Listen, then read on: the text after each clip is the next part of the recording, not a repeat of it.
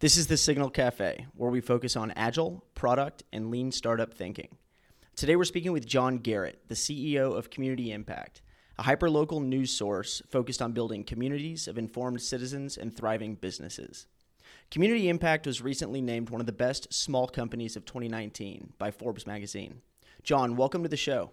Hey, thanks. Thanks for inviting me. Yeah, absolutely. So you started Community Impact with your wife in 2005 with 3 full-time employees. Yep. Now it's the fastest growing community news org in the U.S. Talk about how you got started and what the first few years were like. Yeah, sure. So I've always been in the newspaper business. I started at the Houston Chronicle and kind of the glory days of the newspaper business. But the Houston Chronicle at that time was really advanced. I mean, I've always been on the business side, so not the editorial side. And I learned like so much. We really were trying to build geo-targeted products, and we were making a lot of money back then, so we could invest and my wife and I are both from Austin, so we wanted to obviously move back to Austin. And I went to work at the Austin Business Journal and really had a great experience there and learned more about the editorial side of the product.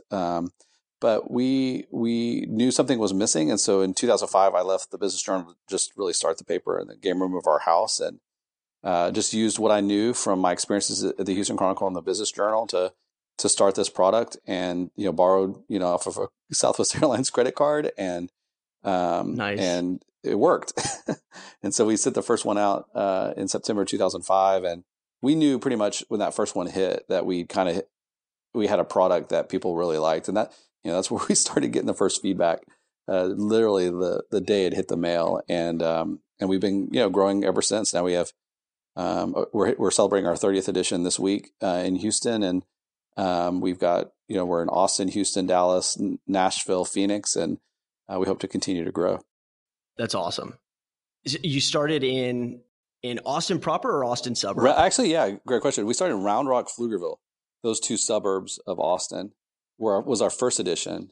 We originally the idea was, the Business Journal was kind of for the insiders to know what was happening development wise.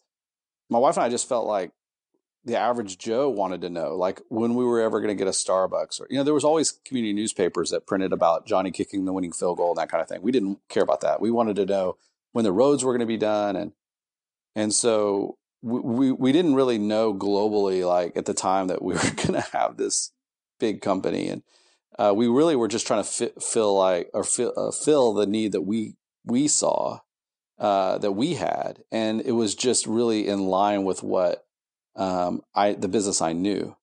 And so our second paper was the Cedar Park Leander paper. So that's when we started saying, okay, wait a minute, like there's other communities that could use this that we don't even know as much about. And the need kind of was everywhere. So we have these, we call them hyperlocal editions. We've got, 9 in Austin. So we've got the suburban areas have their papers. We split up Austin into 3 different editions: Northwest Austin, Central Austin, and Southwest Austin. And in Houston, for example, we're going inside the loop there, which we're surrounded the area in Houston, but this is a big deal for us to go inside the loop in Houston. So we're starting to kind of penetrate the large metro areas as well. Yeah, the Leander Cedar Park is mine. That's the one that I know. It's funny, like a lot of people don't realize, that they just think the Community Impact newspaper that they get in Katy is the only one. And then they move. It's really fun for us is somebody will move to Frisco or something, and they'll email us and be like, "This is amazing! Like I didn't know that because the product is the same. They know what to do with it. It's but it's just really good hyperlocal content. So it's kind of neat for us to be kind of the Forbes called us a small giant, and that's kind of the right phrase. Like people don't realize how big we are, but we don't really. That's not our goal. Our goal is to be really focused on community. So it works. Yeah. Focus on community and quality, right? Yeah. So that resonates with me because I also, like I mentioned before the call, I didn't realize how big Community Impact was until I read that article.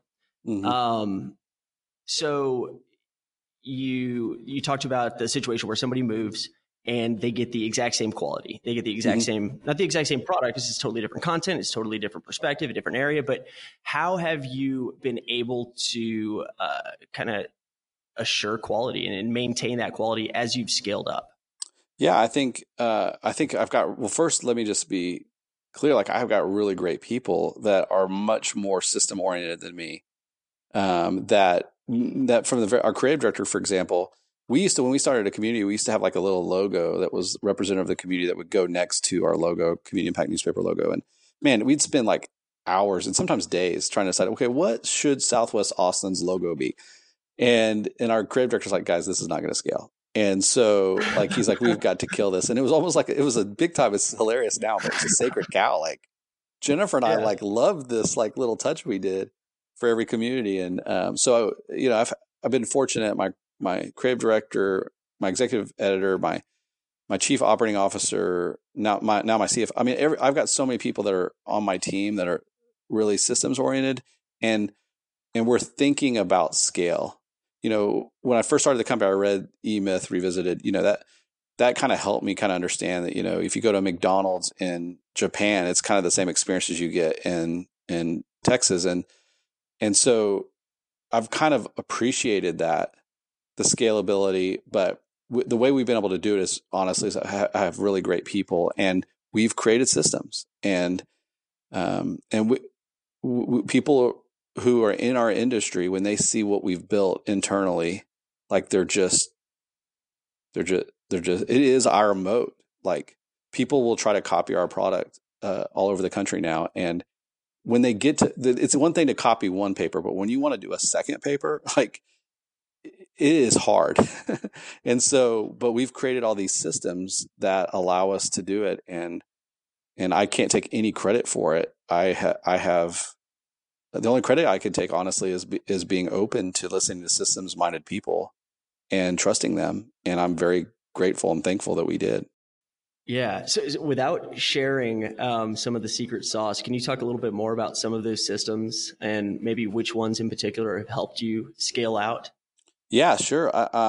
So, you know, one of the things that we do that people don't realize is that we're able to target at what we call the carrier route level. So your postman that delivers your mail, we can target to him, to that truck.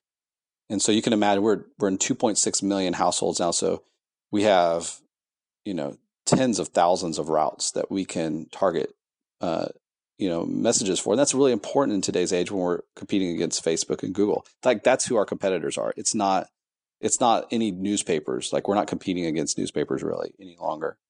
And so we want to be able to target. So you can imagine, so in your market, for example, Lee or Cedar Park, you know, we don't just print, we have one main core edition of the newspaper, but inside the edition, we can do inserts or sticky notes on the front, or we also have a direct mail product. We can target like really within neighborhood levels. So we actually tried to go with products like Salesforce and different software as a service groups. And we just really struggled because our product is so unique. We decided to, hey, we're going to build our own ERP. And so we did. And we've built this incredible ERP that it's our CRM. So it's a salesperson goes and meets a business owner for the first time. We build a relationship through that. And then it also manages artwork. We create job jackets. And so that our designers are using it. And then it goes all the way to the production side. So we have a printing plant that is integrated with this ERP that makes sure that all of those carrier routes are bundled correctly so that the postman knows which bundles are his, so that your message gets targeted correctly to your house. It's all integrated. And so when we turn on a new market, like, so we're launching Inside the Loop this week, it's really, the systems are there. And so we're able to go to market. You know, we send our sales team out, send our editorial team out, 3 months prior to launch. We have all the systems in place. They go do their job to our systems, and we're not worried. I mean, we're not worried about billing. We're not worried about, targeting. We're not worried about building any of these systems any longer. It's all there. So, Yeah, I think you tweeted something about SaaS products, and SaaS products are huge, and they're great in certain situations, Mm-hmm. but like you said, Community Impact's unique. SaaS products weren't built for your model or for what you do, and so you built your own, and that's admirable. That's Yeah, amazing. and I'll say like that was probably a frustration tweet because like we're in the middle of like software hell right now, and so. But I will say this about SaaS: some of the because as we've grown, we've used it, right? And like Sure, NetSuite, for sure, example, we use NetSuite, which we're not going to create our own accounting system. Like that doesn't make any sense, right? right. Accounting is accounting, but we have used SaaS to learn, like, and then you kind of outgrow it. And you're like, okay, the thing I hate about this product, this SaaS product, for example, like it doesn't do X, Y, Z. And so, well, what would, or we could pay them to custom do it, but you know, that's going to be expensive. And then like, they're just going to share it with our competitors. So like, there's a point I Sure. think where SaaS works to your point. It's not SaaS is all bad, but if you really want to innovate, like I think you have to be committed to developing your own software. Yeah. So yeah, that's fascinating. Let's go back quickly to '05. You launch, and you said almost immediately you knew that you had something, right? Mm-hmm. What sort of feedback did you get that let you know exactly that you were onto something? And do you have any mechanisms in place from launch to really collect as much feedback as possible? Yeah, it's fun is that we still do some of the same stuff now as we did then. But I mean, the first thing obviously was email. We got like tons of emails. And so one of the things that we are paying attention to is email feedback. Now, you can imagine like how many times do you actually get something in the mail for free and then email somebody, hey, thank you for sending this mail to me. Like never, right? And so it's really amazing. We get, probably 20 emails for a new launch. And that to us is like, okay, we nailed it, right? If we get less than that, then we're starting to like, okay, was the content right? Like, did we really nail the content? So that's the first thing. So at the very beginning, we started getting these emails, which it still amazes me that people take the time to email us and say thank you, Right. But back then also like I was in the game room of our house and this is like a long time ago. So like we had these caller ID boxes. Oh yeah. I couldn't even afford voicemail, honestly. It was like $5 a month or something.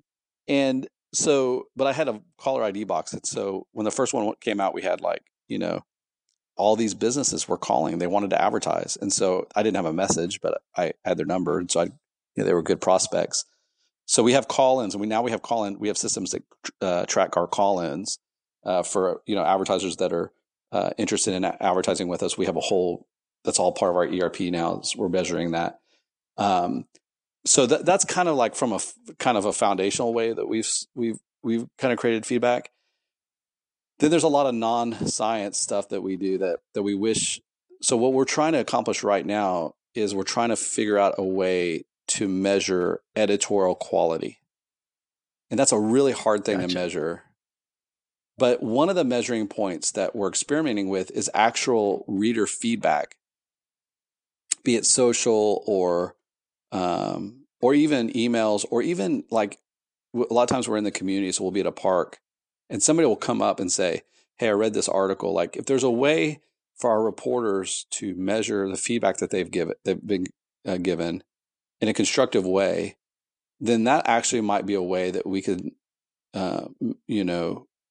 measure editorial quality. It's Right. It's going to be difficult, but I think you can tell from the team that I have, we have the team in place that can try to nail down such a subjective thing into a way to quantify it. If we get that going, I think it's going to be pretty amazing, because what's happening in our industry right now, especially with digital, is it's about page views and clicks. That doesn't measure quality. Like that measures probably what's wrong with the digital world. Yes. Yeah. So that's what all businesses in our business, the success of the business is based upon that.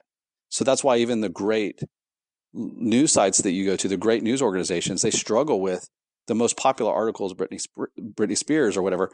But they just wrote this amazing article about what the city council is doing, and you need to know this, right? But it never goes to the top. So if there's a way that we can create a way to really measure that city council meeting story is actually a higher quality story than the Britney Spears story, there might be a way to build another business around that. And so that's kind of where our head is, especially on the digital side, because right now there is not a path to a successful local news digital only site. There just is not one out there. And so I think that's because we're chasing the wrong metrics. And if there's a way that we can, redefine the metrics, then we might be able to monetize those better. So that's the goal, and hope we can do that with feedback. Yeah. So does the editorial content on your digital versions or digital local sites map almost identically to your print? No, we'll have more content online. Like sometimes sometimes they'll share, or sometimes when we do a new paper, we'll upload the content. We really have some room to grow on in my view, the quality of the presentation of the digital products, and we're working on that. Most organizations are years ahead of us in that, because strategically they really went down that road fast, and in my view, too fast, too quickly. For us, digital is more of a cherry on top than the full business model, whereas our competitors or a lot of people in the news, they view digital as their future. We don't. We view digital as a nice product line for us that will hopefully deliver profits. But we're a little bit honestly behind on that. But we were worried. We were focused on market share growth. So if you have limited resources, you choose one or the other. We've chosen to grow our print market share, and that has paid off really nice dividends for us. So, we've got some room to go on the digital side. Yeah. I ask whether it's one-to-one because my immediate thought when you said measure quality is page views and clicks, right? Yeah. Or engagement on social. Yep. And can you translate that? And I loved hearing you say that doesn't translate to quality. And it reminds me of a podcast I heard on Sam Harris podcast, Making Sense, with Robert McNamee, I think. And they were talking about Facebook, Google, specifically Facebook content. You mentioned that Facebook is, one of the major competitors, and they do, to a certain extent, look heavily at engagement and feedback and clicks. But the problem with that is people get more engaged the more heated they get. And so inflammatory, black and white, divisive content gets more engagement than nuanced, intellectual, quality content. And so even though that was my initial thought from like a digital perspective, it doesn't translate to quality. And I think that says something about integrity. And so we talked about quality is one of Community Impact's core values. Integrity is another, and making sure that you're not trying to just put out content that's going to be a good engagement rate, but isn't actually delivering any value to your readers. I think that's something to be said. Yeah, and I think what you're seeing with Facebook right now is they're like spinning their wheels backwards to re-engage on the quality side. Like I saw recently on Instagram, they're going to take away where you can see how many externally, like some your friends' likes have gotten on a photo, because it's driving the wrong mentality. I actually think that what's going to I think those that are running the sprint, and there are a lot of them out there, a lot of especially news organizations that are running the sprint right now to build. It's almost like it's like a gold rush, like grab as much dollars as you can right now with this current mentality. They're going to fade out, and the new. I really believe that the new economy with content is going to be geared around quality. And that what I mean by that is the dollars are going to go to quality, because I just think I think we all see that digital is just a nightmare right now. And so I'm willing to pay more for something like, the Wall Street Journal to really provide great quality, and they're not chasing clicks, they're chasing quality content. I'm willing to pay more as a consumer to get that kind of content. And so then the advertisers are willing to pay more, right? Like, so it all kind of flows in to making it work financially. So. Yeah, that certainly seems healthy. I hope that the health of the consumers is not, we'll also echo that, and we'll spend the time reading quality over divisive content. That's exactly, that's the billions dollar question, right? Yeah. I mean, let's be honest. Like, there's some stuff online that we look at that we're just looking at because we're stupid, that we just think some stuff silly or whatever, and we look at it. And so that is kind of the interesting part of this game. But I just think the market forces will require that change, and ultimately that's what drives quality. So that's what we're betting on. And the great news for us is that doesn't even matter, because we really believe that our core print product, our base business product, if we continue to innovate on it, like, we don't have to worry about the digital game. We can continue to produce quality local content in a print format that actually has an economic model that works. Right. Yeah. And it obviously does. Yeah. Yeah. So I'd like to return to, I guess, another one of your core values, with innovation. Sure. So we've focused on quality and integrity, and I think something you said that was incredible is that hopefully and likely, and we're already seeing this, the future of the content economy, you said, is quality. That a lot of these big platforms are kind of reverse engineering or almost like backtracking from land grab back to quality, because it's healthy and it has to be that way. So two of the core values are quality and integrity of community impact. Another is innovation. And we talked a little bit about the mechanisms that you had in place, specifically getting a lot of emails from people that just wanted to let you know that they appreciated the initial product. What sort of product thinking and what sort of feedback channels do you currently have in place as you grow your digital product and as you grow your print product at Community Impact? Yeah, so right now we're in the beginning stages of actually a print product redesign. And so one of the interesting feedbacks mechanisms that we've had that we've never had before is we actually acquired a product that kind of, was a lookalike of ours in Nashville. And what was interesting about them is they spent like a lot of money, this company did, on design. And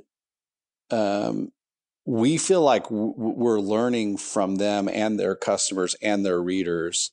Some of the things that they did well within their product was something that we can learn from.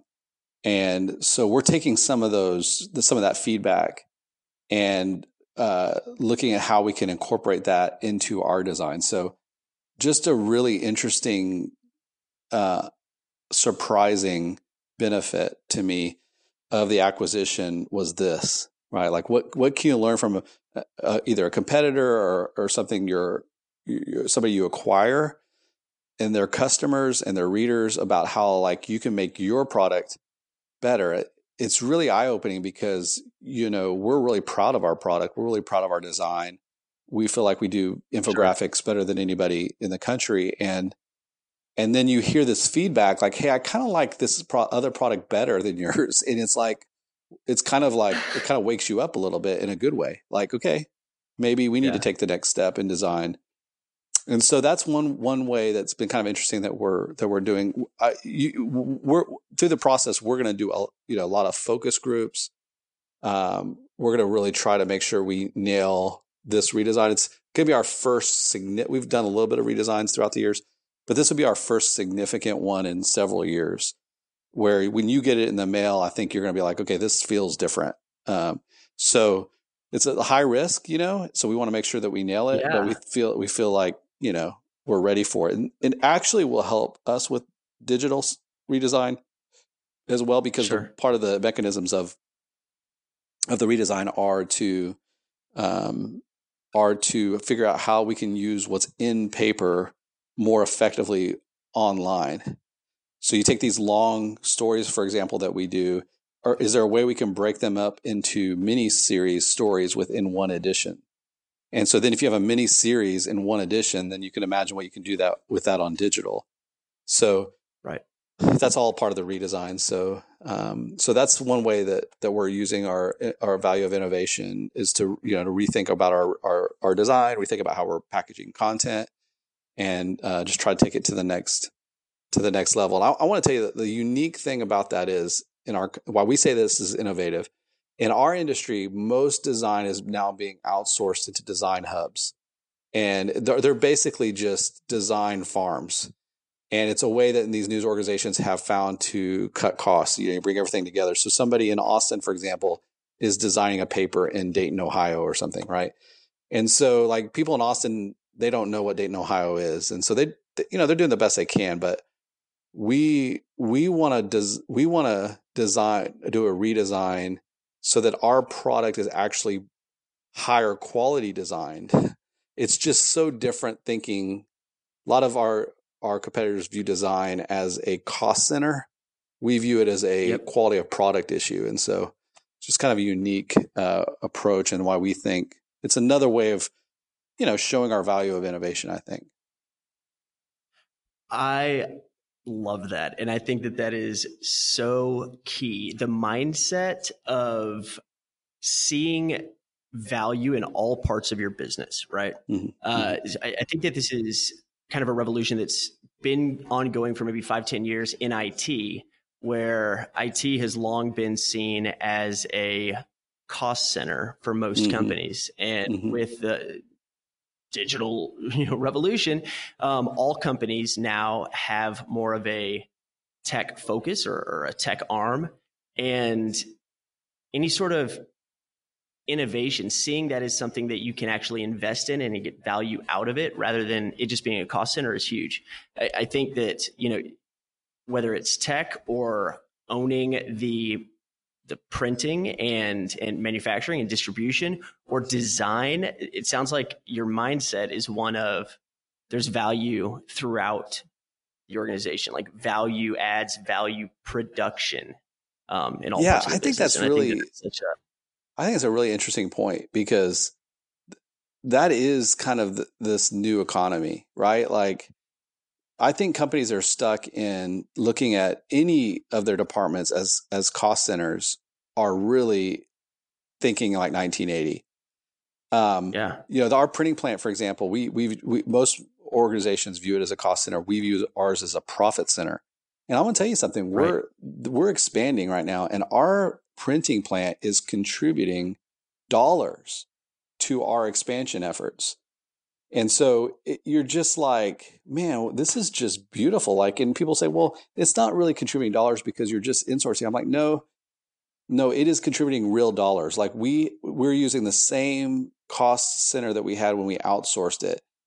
And then when tariffs happened, we had a paper tariff issue, like having it in-house, this is a profit center.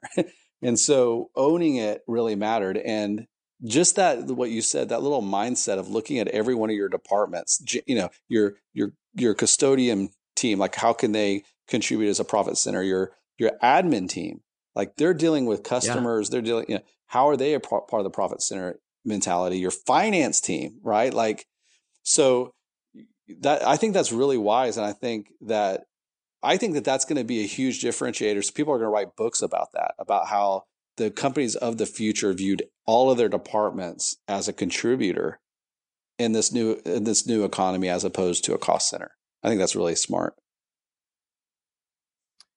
Super inspiring. It certainly gives me hope for the future of business, right? Right. I hope more people share that mentality. Mm-hmm. John, I want to be mindful of your time. This has been awesome. Is there anything you would like to leave our listeners with in terms of parting words, advice for fledgling businesses or scaling businesses or anything else? Yeah, I read this from a scaling standpoint. I mean, I read this great book called No Man's Land by a guy named Doug Tatum. I definitely would recommend it. It would just encourage you to know that, you are thinking about the right things, and scaling is really hard. It is difficult, and make sure that you're using the right scorecard of what does success mean, because the world will tell you success means valuation, profit, whatever. All that stuff is important, but make sure you understand what is your scorecard. Your scorecard is work-life balance. For me, it's work-life balance. Am I being able to involve with my family like I want to? Really involved with my church? Am I able to do that? Am I able to create jobs in journalism like that no one is doing? My scorecard is different than what other people's scorecard is. So I would just encourage you, if you're in kind of scale hell, that make sure that you're looking at the right scorecard, because it can be frustrating to read online or in paper about these companies that have high valuations, getting all this money. Just be mindful of that. I struggle with that, regularly as a leader, but if that's probably the best advice I can give is be sure you know what scorecard you're looking at. That's gold. Making sure that you're looking in the right direction, right? Because that's where you're going to be heading. Yep, that's right. Thank you so much, John. This has been awesome. To learn more about John and Community Impact, you can find John on Twitter with the handle @JohnPGarrett and his website, communityimpact.com. Check for it in your area. I'll link to all of this in the show notes on our site, signal.cafe. John, thank you so much again. Yeah, thank you. I really appreciate it. It was great talking to you. I feel like I learned a lot today, so thank you. Thank you so much, John. You've been listening to the Signal Cafe with our guest today, John Garrett. Check the show notes for more information about John and Community Impact. And if you enjoyed the episode, please leave us some love on iTunes. Thanks again for joining us today, and have a great day. Adios.